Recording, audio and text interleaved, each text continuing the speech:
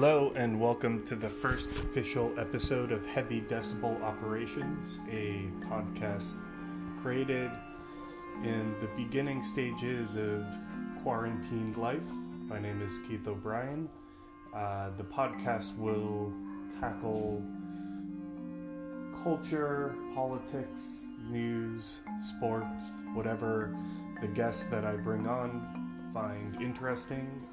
Today you will hear two separate segments with four guests, all of whom I hope will be recurring. The first segment, Jeff Klingman and Randall Monty talking about live music and art in the quarantine days. And then the second segment, Sebastian Hernandez and Yona Korngold talking about recent political trends.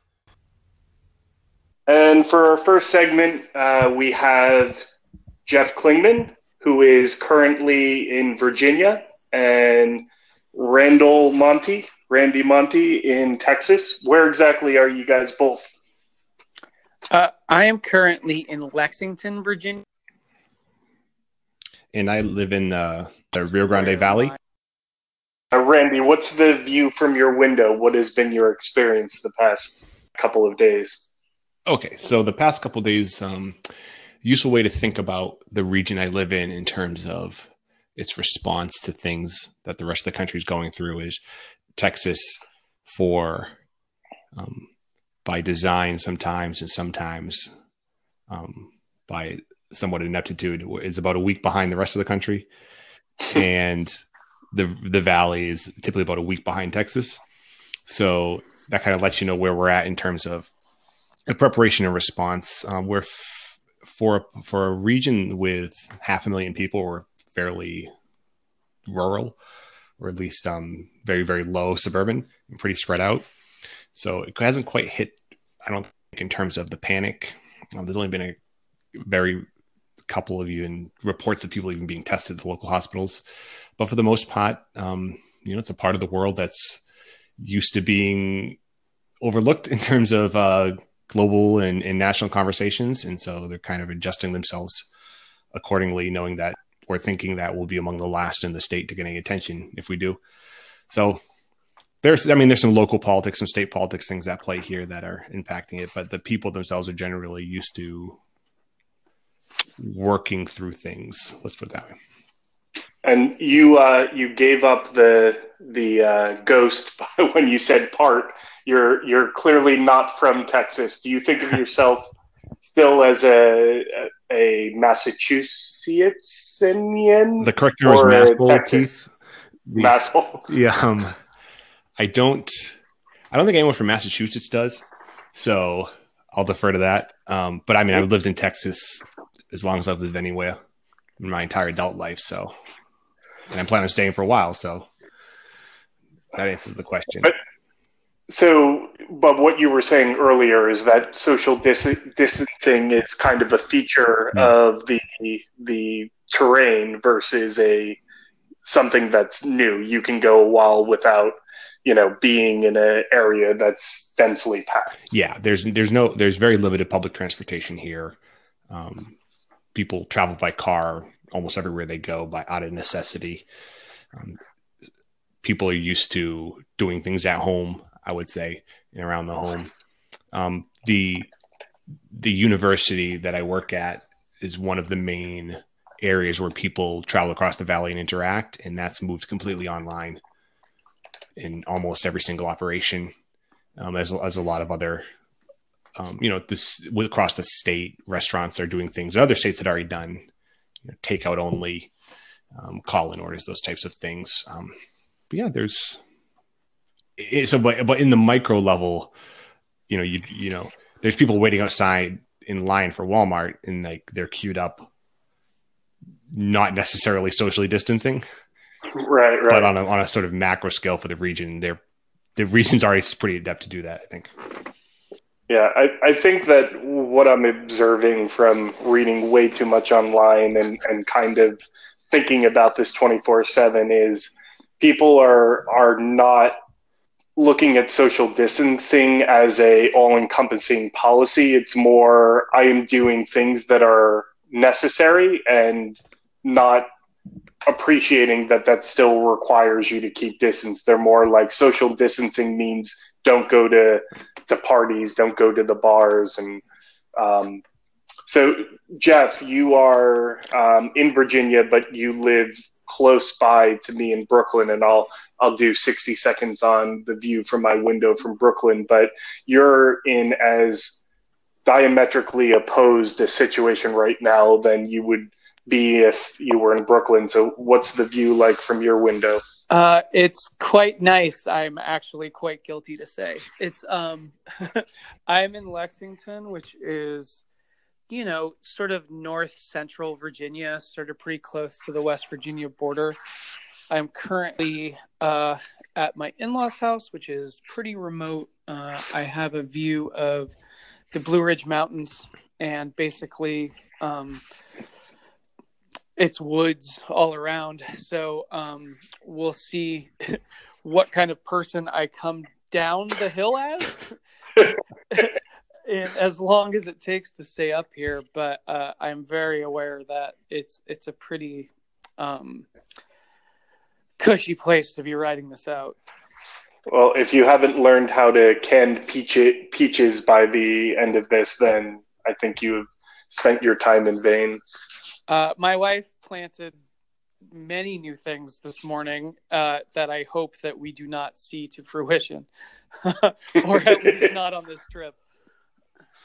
So, and I'm in Brooklyn, in Williamsburg, and I would say outside resembles the choose your fighter scene of Mortal Kombat. And by that, I mean that there are different people in different forms of, I'd say, protection. So there's obviously masks. There are people with bandanas. There are people almost with hazmat suits, and there's me who has none of these things and tries to keep my distance. New York is going to have exponential cases, and we don't know where and we don't know when, but I'd say in general, people are starting to get the message, and there seems to be a much greater adherence to the request and the instructions from the government. And it's kind of weird to see Cuomo getting a lot of kudos, because I think in general people don't like him that much. So we'll see him run for president in 4 years, I'm sure.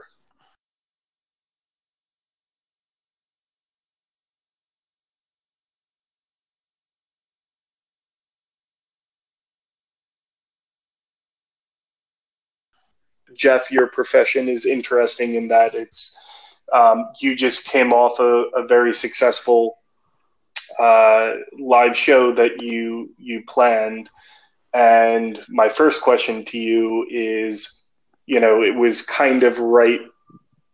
I forget where in the chronology, if we were already assuming that coronavirus would be coming to New York.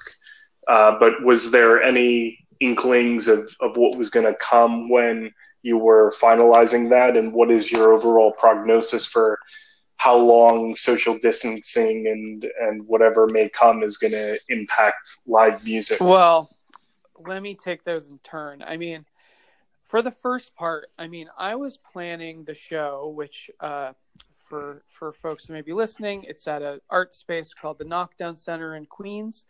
It's a fairly big space. You can set it up a bunch of different ways. We had almost 2,000 people in the room that night. It was a sold-out show and that was Saturday, February the 29th, which, what was that, 3 weeks ago today? Does that sound right to everybody?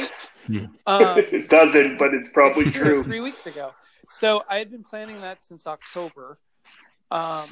And I have to say, coronavirus did not factor into our planning in any way, which, I guess now perhaps that's I don't know. Like, there's no way for me to know if we were irresponsible, short of like somebody telling us that there was an outbreak involved to like any individual thing. But it certainly wasn't anything that we were thinking about. I don't think it really got real to events people in New York until probably until cases started really ballooning in Europe. Because at the point that you're seeing, you know, soccer matches and empty stadiums, by the time you're hearing about gatherings over a certain amount being banned, then I think the writing started to be on the wall that this was going to be a huge, huge problem. Because, you know, as soon as a government body says nobody can, you know, anything under 5,000 is okay, but over is bad, or anything over 1,000 is bad. I mean, you start doing the mental calculation with your venue capacity, and it became clear really quickly that nobody was going to be spared by how big your room was. Right. So short term, I guess, is the next part. It's a huge problem, and I don't think anybody knows whether this is a problem where it's like, okay, people who are willing to take the hit just take the hit and then they're prepared to come back, or if it's going to be a situation where it's like, hey, haha, like live events are back, but now it's only Golden Voice, like is the one able to do it.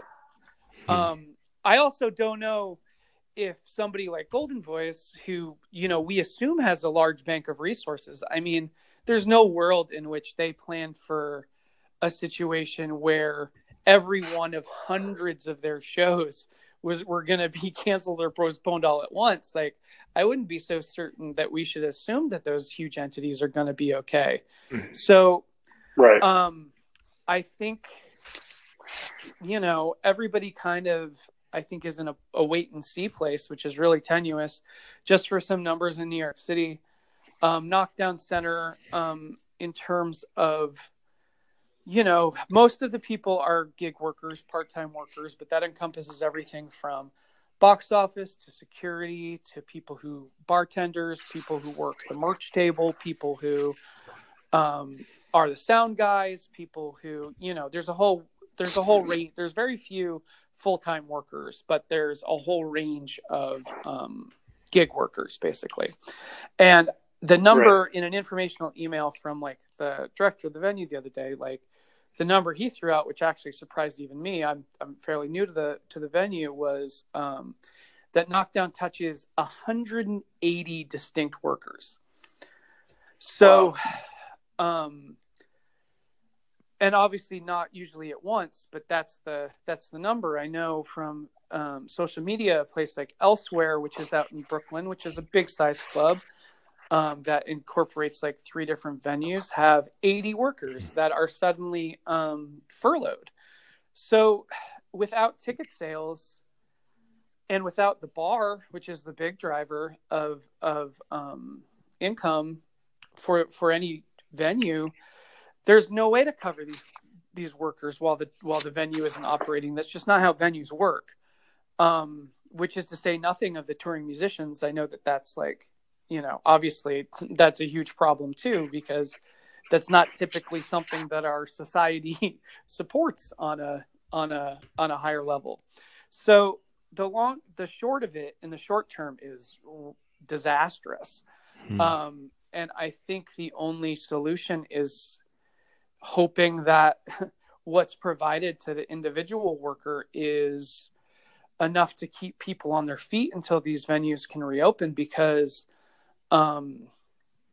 if history's any guide, and certainly under the Trump administration, I would not count on any special dispensation for arts and, you know, the art community in America. It's just not something that people like that prize, to be frank.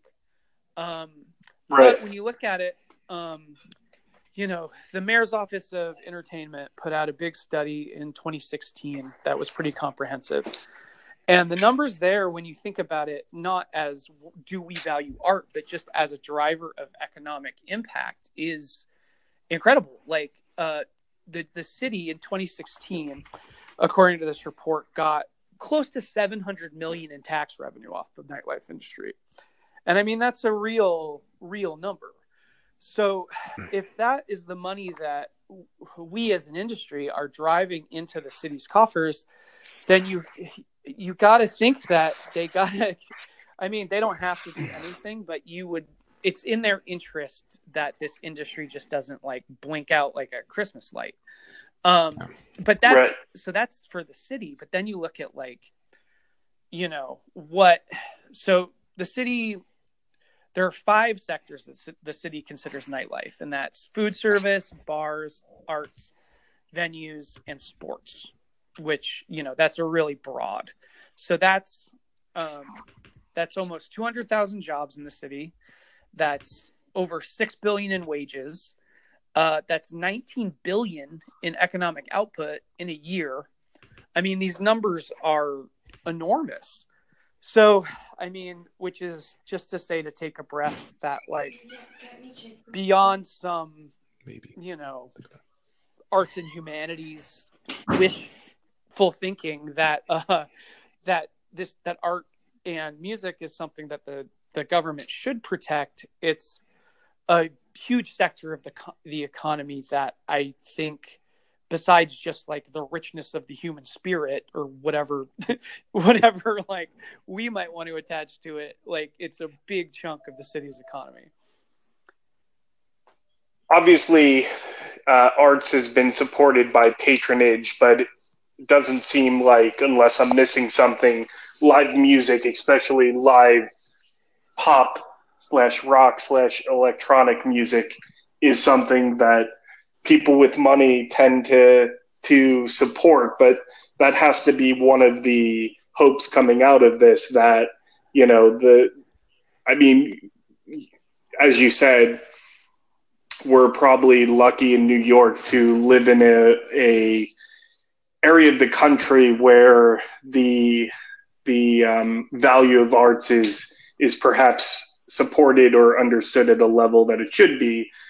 But it's probably going to take some real investment from, hopefully, musicians that have, through their stature of life, through their success, come to a place where they can support. But there's probably also, even if that does happen, probably not enough money to go around to support everything. Or have you started thinking about what on the back end needs to happen? The scale of it is the problem, I think, because most musicians don't make that much of a living anyway. So right. Everybody who is making good music out in the world, we're all indie rock fellows here historically. I don't know, the scale seems too big to really take care of everybody, quote unquote. I mean, we're seeing a lot of outpouring of support, and there's really good micro initiatives like Bandcamp, which is a great platform for indie music. Just on Friday did a stunt, a gimmick that seemed really successful, where they waived their internal commissions on hosting fees, so all money went directly to the artists, and they directed everybody to hey, today's the day, go there and put an outpouring of support directly to these artists. And by all accounts, that was a pretty successful initiative. So things like that are possible, but it's small potatoes versus call me when Spotify moves the decimal point on their stream. Yeah. That's, if they don't do something like that, they can go fuck themselves, frankly. It brings it home, and I know you're going to say, of course, but I just came across a tweet around that Bandcamp, news and people going out of their way to support it, where Nico Case was saying that she's kind of brokish right now, and you just take for granted that, this woman is part of the, by all intents and purposes, successful band, has been a successful artist, but there's a threshold, a great filter that few artists get to where, celebrity, or not even celebrity, just popularity is not translating into a safety nest for a lot of people that you, gun to head, you would say have probably made good money over the course of their career. I mean, it's the live side. Like, the numbers aren't absurd or anything, but I'm sure if Nika Case was mounting like off of a new record, like a 25 city tour, like even those numbers on an individual show wouldn't, probably from my own experience, wouldn't like blow you away exactly. But when you put 25 of them in a row, like that's a pretty good year. Mm-hmm. So, I mean, that has been the way that musicians have been able to support themselves in the sort of post physical media economy. But as we're seeing right now, it doesn't take that much to completely make that go away. So, I mean, I think we have to move towards a future where companies, and again, like Spotify, are forced basically to change their algorithm so that the people who actually do the work of providing their content are better compensated, and like they don't have lavish Manhattan offices with foosball tables and like amazing snacks. You know what I mean? It's like there's something wrong when the delivery system is compensated on a higher level than the actual creative product. Right. So keeping it in art and throwing it to Randy, I was just thinking about, the art that's going to come from the era of quarantines, and certainly we are somewhat guilty doing a new podcast in this time, but I was reminded of a article that Amanda Palmer of the Dresden Dolls wrote right after Trump got elected, saying that it was going to be a glorious age of punk rock, which obviously, there's good music happening all the time. There's good punk rock happening all the time, but it was, somewhat the narrow-mindedness of the artist to just assume something that, as advertised, would be terrible for the country would give artists a unlimited font of inspiration. So what are your thoughts of what we're going to see at the tail end of this, whenever it ends, on art that was created during this time? Well, I think this stems directly from what Jeff was just talking about, in that for a number of people who will be impacted by the pandemic, by whatever the follow ends up being. And I think we're just going to make fools of ourselves if we try to predict exactly how it's going to play out at this point. But isn't stopping a lot of people. That's what I'm saying, just within this conversation, maybe. Yeah. But the people whose livelihoods depend on just sort of a sense of normalcy of this going through. And so Palmer I remember when that article, or when that piece of hers was first published, and she got quite a bit of pushback, if I recall correctly, from, let's say, non-hegemonically mainstream communities, queer punk artists, multilingual musicians, people from different border regions within and across the country would say, like, wait a minute, we've been having that sort of exigency for our work forever. The fact that all of a sudden, upper middle class, nominally progressive white people are starting to feel the pinch doesn't mean this is the starting point for when music's going to get interesting. And it kind of, directly, the critiques that were levied at Palmer at that point were that she's just immediately, underselling the work that people have been doing in those marginalized communities for years leading up to it. And so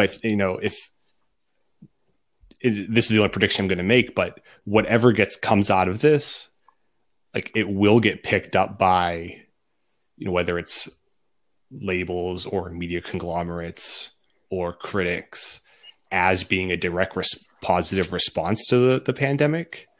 And the ones who get the most credit for it will be from those same broadly defined demographic groups that already get the credit for doing things. Yeah, no, I think that's a great point. And, I think Palmer aside, because anything she says will lend itself to people assuming she's tone deaf. I think there's a lot of validity in what you just said, and probably predicting out that there's probably going to be a lot of bad art that comes out of this that's going to be elevated from the middle class that are, the fact that anyone's being impacted is bad. But, again, as you said, it's going to be art from people that are feeling a pinch, right? Recent, that are speaking to an experience that a lot of people below the poverty line have been feeling for a really long time. Well, and think about it too, because it's like the easiest cliche right now is like, oh man, like people are going to have so much time to make art. And it's like a grocery clerk doesn't have time to make art. Like, I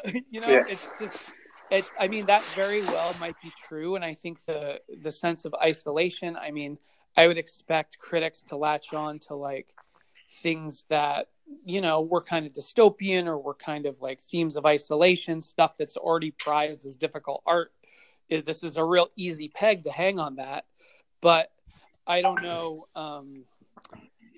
I think it's too early. I think it's too early to know how this morphs our society and what even the means of delivering this stuff is going to be. Like, are we going to be reacting in real time to stuff that people are putting out themselves right now? Right. Like, do we have to wait a year for the publicity and marketing machine of a major label to digest it and put it back out in the world? And what's the world going to look like then? You would hope that anything that like binds people together in any kind of difficulty should be the fuel of good art, but we might be looking at like a level of sort of precarity that makes focusing on making anything difficult. It's sort of a world of academia that's happening is, this happens every summer too. You give a bunch of academics who are working all year with their teaching, focusing mainly on their teaching and service work, and tell them they have 3 months off. And the first thing everyone says is like, I'm going to get so much writing done. It's like, okay, well that's a great initiative. But as you mentioned, giving sort of the contentious nature of how everything else is working on right now. Like, how do you actually do that as a material practice when everything else around you is unstable?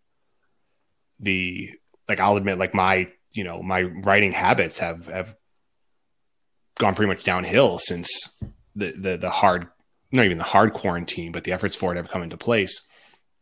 Although, looking long-term, playing and saying, these are the things I want to try to accomplish during this time because I think they're still important. If they were important to me before, I'm hoping they're still important to me now, and then trying to find time to accomplish those things going through. But the idea of, I want to respond to your point, Jeff, about we're going to get to a point where we're going to look back and filter everything that happened during this time period, specifically through the pandemic, as an explicit response to that. And that seems to be that looks to be how would I word this? It looks to be sort of a prescient way of thinking about how we're going to go through this. In that, for one, it's certainly impacting. It's there, it's ambient no matter what we're working on. We're explicitly talking about it right now, but this were a podcast about, tabletop games. Like, it would still be hanging on in the background behind us. And in some cases, it'll make more sense than others. Like, whenever the next Olympics or World Cup comes out, like right now, there's people working at NBC who are writing the copy about that first Olympic athlete who tested positive for COVID-19 and then wins a medal. We don't know who it's going to be. They're just going to fill in the name of Right. the country and then do some, some B-roll when they do the puff piece on it, but they're already planning it. And Well, go ahead. Sorry. oh no. I mean, that's a good point. I mean, the thing that I'm struck by in thinking about, it's so soon into this, that the thing that's striking me right now in the moment that it's unfolding is how the definitional art right this second of the moment seems to be art from the past that we're now retrofitting to our current moment as prescient. You know what I mean? Like how many blog posts and podcasts have you heard about Soderbergh's Contagion? Right. Like how many articles have you read about the recent novel, very good recent novel, Severance by the author Ling Ma, which sort of seems to, is centered around a virus that starts in China and talks about sort of like the, work situations under that. And like, it is prescient for the moment, but I mean, not if this didn't happen, it wouldn't have been. And like, I mean, leaving the city, like I've never once in my life driven through the Holland Tunnel without thinking about the scene in The Stand where the guy crawls along the wall of the Holland Tunnel with like cars full of like stalled, fleeing plague victims. But like, once again, like lo and behold, like I drove through the Holland Tunnel leaving like, the impending pandemic, and I thought about old art. I didn't think about, oh boy, in the future, this is what's going to happen, because I think your mind is so unprepared to deal with something like this that a touchstone from your own life doesn't fit. Like you have to reach out for something that you're at least familiar with on some level, because then at least you can kind of understand it. I mean, that's my working theory anyway. The thing that separates this moment from previous moments is everyone's going to have their gradients. Some people are going to get really sick. Some people are going to know people who die. Some people are going to get coronavirus and never feel sick for a day and heal. But I'm trying to think of an event that literally everyone is going through. And so that should stop a majority of people from thinking that they have a unique point of view that needs to be put into art. Good luck on that one. Although I suspect, that's not going to be the case, but just think that people have historically tried to glom on, tried to tell a story, feel a part of something that's big. But everyone can make a claim to have some coronavirus story. And to go back to Randy's point, that there's probably going to be really cogent, important work from not your average six-figure advanced book or authors that will again be buried because people don't look for it, or they don't have the mechanisms to tell their story. So history will undoubtedly repeat itself, and mediocre stories will rise to the top that don't come close to telling the true tale of people should know. The recent novel and the sort of fallout from it billed as a narrative of a woman from Mexico and their child sort of escaping the violence there and coming to the United States. But it was written by someone who didn't identify as, certainly not as Mexican or Mexican American. And the book itself trades in sort of stereotypes of a white lens looking at the experience of migrant workers, or migrants for that matter. And the part of the response to that wasn't just that the book wasn't very good according to the epistemic courts of that particular genre, but that the mixture of it getting the Oprah's book club tag and the lucrative advance that the author received, in that authors of color who are writing from their own experience and who are more ingrained within those lived material realities aren't being provided those opportunities. And so again, this isn't just a different point than the one you're making, Keith, just a different degree to that idea. Something I'd be interested to hear you guys think about as well is the art where we're sort of splitting hairs here a little bit maybe, but the idea of like the artists, the people creating the work. And I think Jeff made really good points about services like Spotify, for instance, and how they would compensate the creators of work. I think also, or potentially, and this is me maybe just being optimistic, but maybe even appreciation for like artisan type of work. You know, there's people in our communities who aren't necessarily creating a new thing in response to something, to whether it's, you know, a catastrophic event or a positive one, but the people who are recreating things at an incredibly high level over and over and over again. The food makers in your communities, the people who do, you know, like the day labor work, this thinking that terms of being able to perform at a high level and reproduce a high quality product over and over and over and over again, and how much we're reliant on those types of people within our communities as well. And sort of valuing that as a form of labor, and as a habitual practice that they're doing professionally, but also we can possibly do in our own lives. I think that might be something that, at least for me, is always a framework that I'm trying to maintain as I think about the work that people around us are doing too. Yeah, that's a great point. And, you know, as Jeff said earlier, even the most assumed to be in good standing large corporations that are, you know, for decades have been the main driving force for the monetization of art, like they are not guaranteed to survive. So, you know, there could from this bloom a new, more, for lack of a better term, DIY or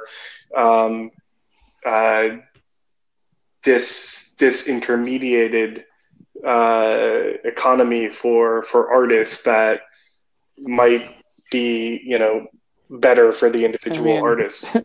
That would be nice. Yeah. We'll end this segment on a positive proposition, which has a 0.02% chance of happening. But thank you, Randall and Jeff. Stay safe, and hopefully we'll talk again soon. Guys. And now, Sebastian Hernandez and Yona Korngold. So that was just Randall and Jeff. I have two new guests. Technically, I have one right now, but the second should be joining shortly. Yona Korngold, who is in the Philadelphia area. Yona, tell me what the view is like from your window. Well, you're asking that question while I'm in the basement, but I am now looking out the window. It's actually a very pleasant, sunny day. I live on a front street where in Philadelphia it has access to the river, to the Delaware River, so lots of runners, dog walkers.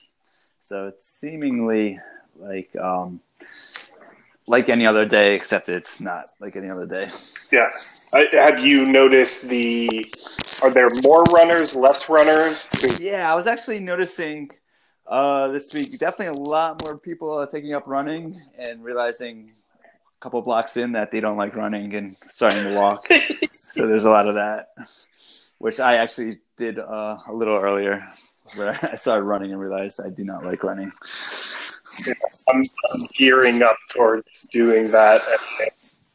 A friend who is very into fitness that keeps sending me free workouts that I wish he wouldn't, because I haven't mentally prepped for pursuing a real exercise regimen, is just an acknowledgement that this is going to go on for a long time, and you will gain 50 pounds if you don't start taking exercise seriously. So once I get into a real exercise regimen, that's when I've acknowledged that this is going to go on for far longer than anticipated. So Seb, you're in Colorado, which I feel we're in two of the states that have had the most news around coronavirus. So what's happening in your area of the country? Yeah, so I'm in Denver, and the spikes here started in the ski resorts, really. Aspen, Vail, Summit County, travelers from around the world. And I'm reading now that in Mexico, there's a bunch of people that were in Vail that were all quarantined. So, Colorado's making the news in Mexico as a source for them. This whole thing's a hot mess, right? Right. And in Denver proper, we're not in lockdown. Everything's closed, takeout, for restaurants, bars are closed. So they're all adapting to that reality. Schools are closed, of course. And I would say generally people are following the guidelines. It snowed here 2 days ago, so that's probably helpful, to be honest. But prior to that, I ride my bike, and I rode my bike for a good while the other day, and the parks are pretty packed, which I think is probably universal. And the only time I cringe is when I see kids at the playground. But besides that, I think people are doing the right thing generally. Yeah. So we all have children in at various degrees of their life progression. How are you guys coping with keeping them interested? Are you doing play dates? Are you what is lifetime in the parental lifetime in the era of pandemic for you guys? Yeah, I have a 3-year-old, so I was just actually wondering at what point do children start getting bored or understanding boredom or that, hey, that's weird, we haven't left the house in a while. Like when does that start dawning on children? Like what age? Right. I think that it's probably it happens much sooner than they will be able to verbalize. I have read an inordinate amount of people's opinions of what you need to do with your children, and I definitely lean towards you cannot replace your teacher, don't try, just survive this, and not worry too much about their determining the fate of their lives, because who even knows what life is going to look like at the tail end of this. Yeah, I've been following that philosophy as well. I mean, it's probably the most practical way to look at it, and a way to not make yourself too crazy. Yeah. I think there's this tendency. I can speak for myself. On one hand, you say, "Oh, let me organize and over-organize," and now you're beating yourself up because those things aren't being done. So that's not helpful, right? Yeah. So for me, my kids are a little older, 7 and 9. So I could tell you they know what boredom is. My son tells me often, I'm bored. But they also know what's going on is the other thing. They understand there's this virus and there's people getting sick, and this is what we have to do. And one thing that's been very helpful is they've been FaceTiming with their friends. Yeah. And it's just nice to hear them laugh and do whatever they do amongst each other, because it's very normal, Yeah. I think, I don't know how you feel, Yona, but I feel my son is approaching 5. If he were about 8 months older, there would be a much higher degree of self-sufficiency. There would be things that he currently can't really do now or don't hold his attention that could hold his attention for a while. And so my greatest coping mechanism is I figured out how in Rocket League, which is for those of you who don't know, a video game where you are inexplicably a car that is playing soccer, where I have made it so he thinks he's controlling the car that I'm controlling. And so, because otherwise it just led to frustration. And now he takes time to taunt me for the car that he's actually controlling, asking why I'm not moving. But it buys me a good hour. And you get to play the video game yourself. Yeah, exactly. Which is not an insignificant thing. So you guys have signed up, or I've signed you up to talk a bit about the politics or the societal. It seems like it's a really bad time to be a politician and to do something egregiously wrong, because no one is doing anything other than paying attention and getting madder and madder at elected officials. And so when we're recording this, the topic of conversation is whether or not a number of Republican senators received a briefing about the true nature of the pandemic and then subsequently sold their stocks. Seems like even if we get down a path where it's determined to not be illegal, to not be unethical, it's not good optics. And it seems like there is going to... the question I throw out to you guys is, there are going to be a lot of bad actors or indifferent actors during this time. Again, whenever this ends, if it ever ends, are we going to be able to remember everyone, or are people just playing the game that as long as they're not the worst actor, no one will remember? Yeah, I think there's a difference between being a bad actor and like doing something with bad optics, but doing something with bad optics while saying something completely different publicly, that's where the public has that's a sure way to get everyone to hate you very fast. Right. I think there's obviously, like just the idea of getting a briefing and then slowly being, maybe I should dump that stock. Like I get how the mind goes there, but there's got to be some filter, something in the brain that says, well, maybe that's not a great idea at this exact moment, at this exact second. Like then that's what fascinates me, is that how people think that, not that they could get away with something, but like that this will not blow up into a huge deal when pulling that trigger for $100,000 of selling stock. Right. I mean, the great thing is, and I have to pause for a second because I do wonder if Burr and Barr are going to get merged into one person. But so Senator Burr voted against the Stocks Act, which I guess made disclosure much more prominent, or made disclosure of stock sales necessary. And to be on the right, it's almost like he should have said, like, oops, I tried, but now that I'm on the record having voted against this, like, I probably shouldn't sell anything after I've learned about this pandemic.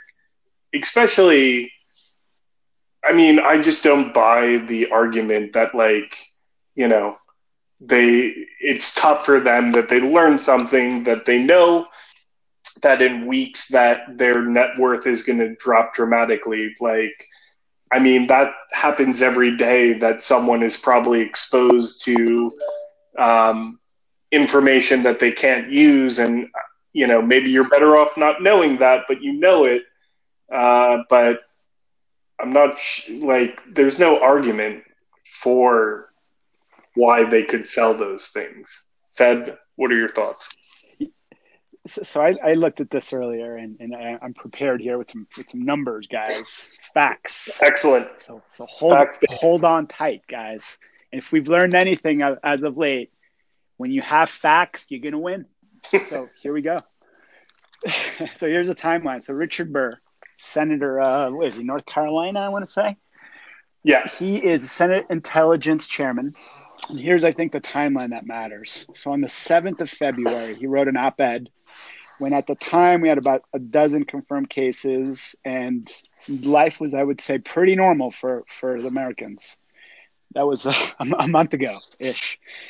And I think here's the big quote I pulled out of that op-ed. Quote, "Thankfully, the United States today is better prepared than ever before to face emerging public health threats like the coronavirus, in large part due to the work of the Senate Health Committee, Congress, and the Trump administration." End quote. That, will we remember, Keith, like you asked? Who knows? Mm-hmm. But that's pretty damning, I think, even today. It feels like he should say, like, hey, no one knows exactly what's happening. Given this uncertainty, I'm gonna sell my stocks. I recommend you do what's best for you. But they couldn't do that because that would trigger a run on the market. And what you're alluding to happened a week later. That was on the op-ed was on February 7th. On February 13th, he sold $1.7 million worth of stock. And what I was interested in, what did he avoid losing? In other words, with what we know has happened with the market.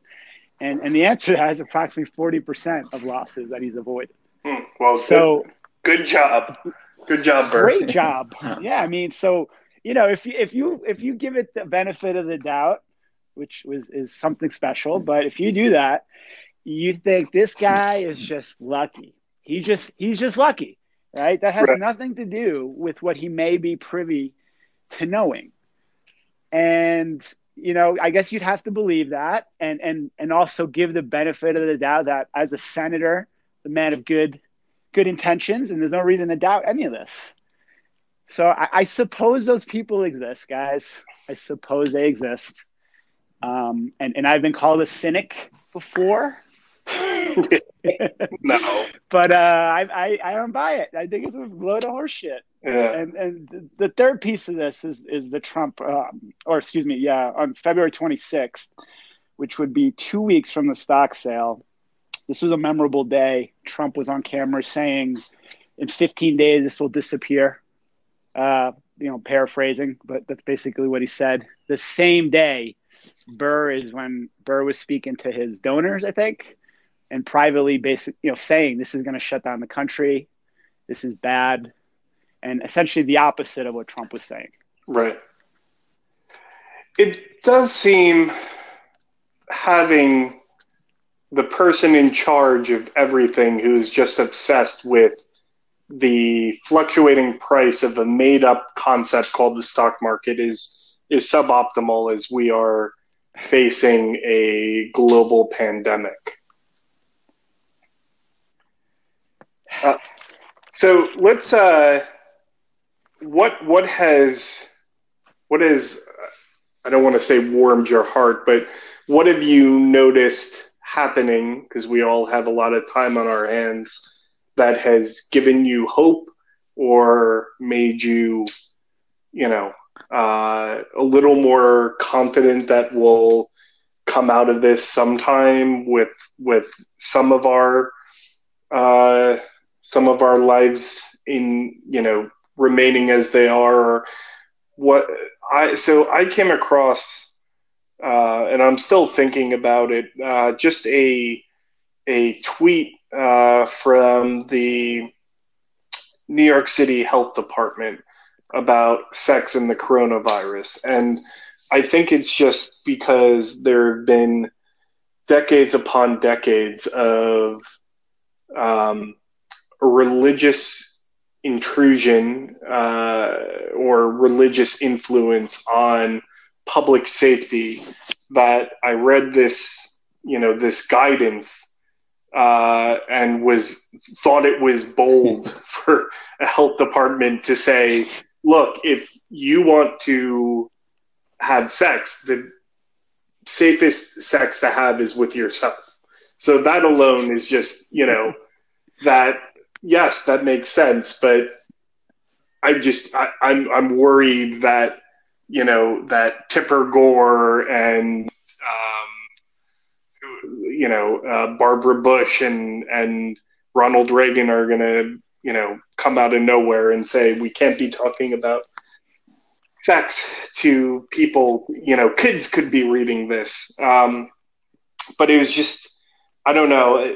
I'm hoping that a positive takeaway from this is, the deifying of the scientists, of the medical professionals, the calls to making grocery worker, like anyone who is being forced to work in conditions that are frankly unsafe. Like there's no way around it. It is unsafe to have to go into a public space, handle money, get close to people. And, I am guilty. The last time I went to the grocery, I didn't find some way to go beyond actually tip, even if there isn't like a little tip thing, say thank you. But it seems like there's a lot of groundswell for treating people that have really difficult jobs or jobs that require them to show up whether they're sick or the rest of the world is sick around them, to give them a living wage, to give them benefits, to give them a better life. So that's something I'm holding on to as again, worrying that we're going to come out of this so relieved to be back to quote unquote normalcy. I worry we'll forget these lessons, but that's one that I intend to keep. What about you guys? Yeah, I'll go for it. I think I agree with that. There's this puts in relief a lot of working class people that, I mean, let's be honest, guys. We live pretty privileged lives, and yes. I don't know if any of us have ever, post high school, post college, entertained a job being a dishwasher or a cleaner, and not to diminish that. There's a lot of those folks are the ones. Obviously, they can't work from home. I mean, right. If they work at a restaurant, they're not working. But the grocery store is like the front line right now. I mean, Yona and I were talking earlier. It's like it feels like you're going into the trenches and avoiding sniper fire by handing a debit card to someone. Right, and those guys are there all day. And that person remains there and is interacting with the 600 facsimiles of you that is doing the same thing. It's to me, it sounds like a nightmare, and that's absolutely right. That's exactly right. And the same with the healthcare workers. The same with really anyone who's out there. The garbage man, the sanitation workers. They're not going off. So it's like hats off to those folks, right? And some good things you're seeing. You see pay getting raised, and some things, and there's some mass hiring going on as kind of the economy is displaced from one set to another, and those people are going to keep working. Amazon guys are going to keep working, and I'm speaking for myself. I go and sanitize the mailbox every time I go take the mail out. So to see the other side of that, or imagine the other side of that, it takes a lot of imagination in this time right now. Yeah. Yona, what about you?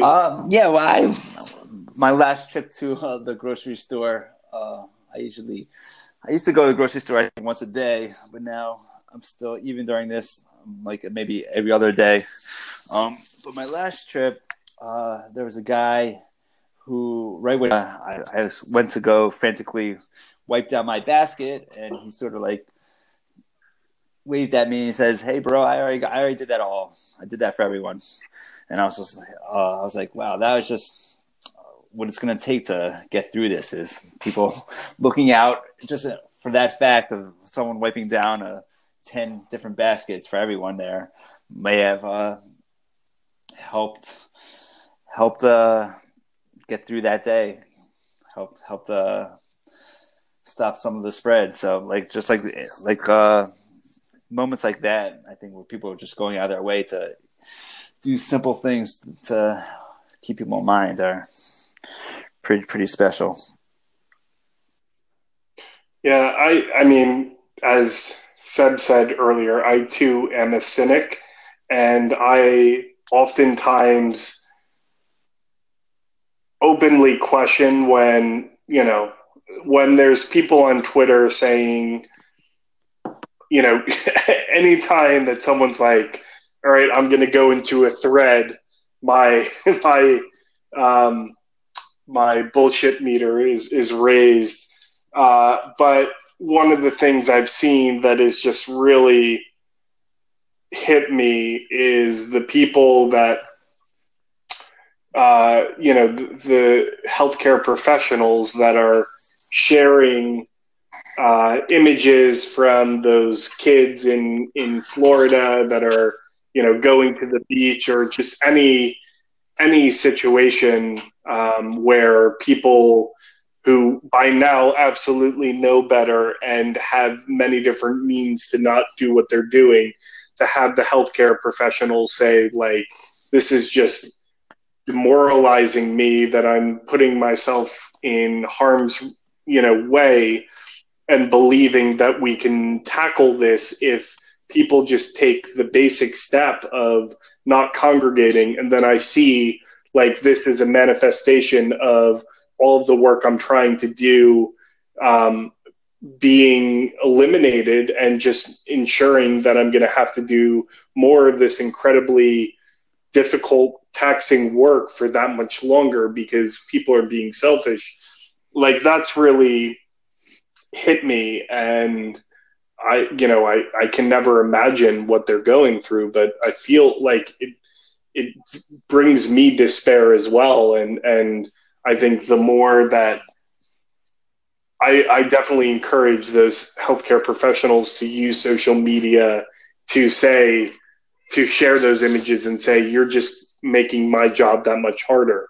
I 100% support that. And I too despair when I see that. And like, I don't want to, I don't want to, no one wants to be a scold, but it's really hard to forgive what people are doing right now when all they need to do is just chill out for a bit. Yeah, it's amazing, like, where you're witnessing people in that early scenes from Jaws who are still playing on the beach, splashing in the water, yeah. and you're always like, who are these people? There's a shark in the water. But like, we're living through that. Like, it's amazing. Yeah, there's a wild part of this too. Is like the way this is all playing out. Like, to use the movie metaphor, the movie started in China, right? Yeah. And we were watching it, and it was this thing that was over there, and I'm sure at some point we were like, man, that would be crazy to stay indoors with their kids and school closing. Crazy shit. I hope that never happens here. And then it's just out of sight, out of mind, right? And then suddenly Italy, that probably became, I grew up in an Italian neighborhood, that probably became very real to people, because that's a place you can, people have been to Italy. It's a place that is a modern country. Right. And, I've heard often, they're 2 weeks ahead of us.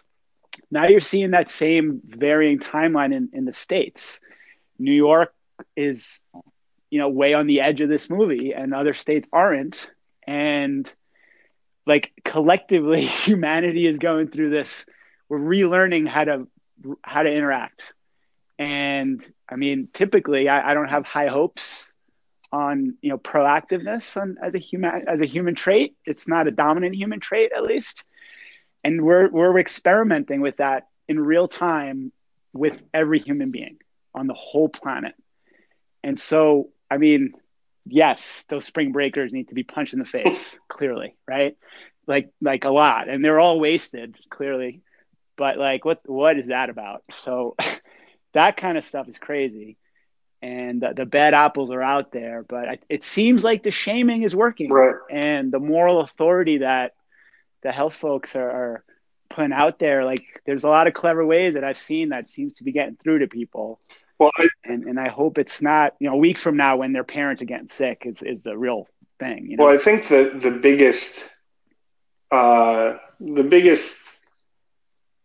complication, or the thing that became the conventional wisdom that certainly led to more of what we saw in Florida was, the labeling this of a old person disease. And, we're seeing young people dying.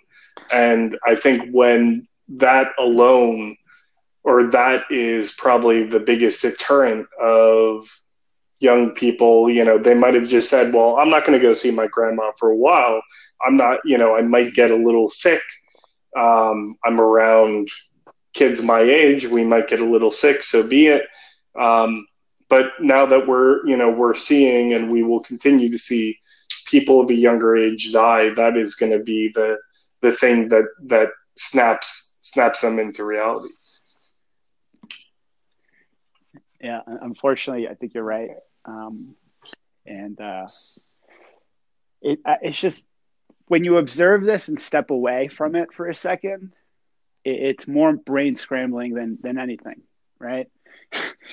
But like that, you can't, like, it seems like that can only lead you to complete anxiety and shutdown and paralysis, or this quick triage of your circumstances to, it's like the hierarchy of things. Like the old meme of, but did you die has fucking taken a dark turn, right? Yeah.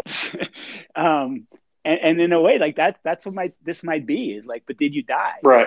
And I don't mean that in a funny way, but it's like, well, no, because I locked myself in my house and I went out once a week to get groceries. Right. Right. I mean, I think that's it's been said many times over that we'll never know if the drastic measures we took, like the parallel to, it's hard to disprove a negative. We're not going to know if we were over aggressive in what we needed to do, but it seems pretty likely that we didn't do enough, and we didn't do it quick enough, and now we're it's like the train has left the station, and we're just witnesses to whatever is going to happen, which is not a good way to feel, but there's nothing else to do now except just listen to what is deemed to be the good information, which is from the doctors and scientists. Ignore the rest. I think we know where that's coming from, and hold on, and that's all we can do. Yeah, not a great time to making predictions right now. And not a great way to end a podcast, but it has to end eventually. So, Yona and Sebastian, thank you for chatting with me, and let's do this again soon. And Keith. stay safe out there.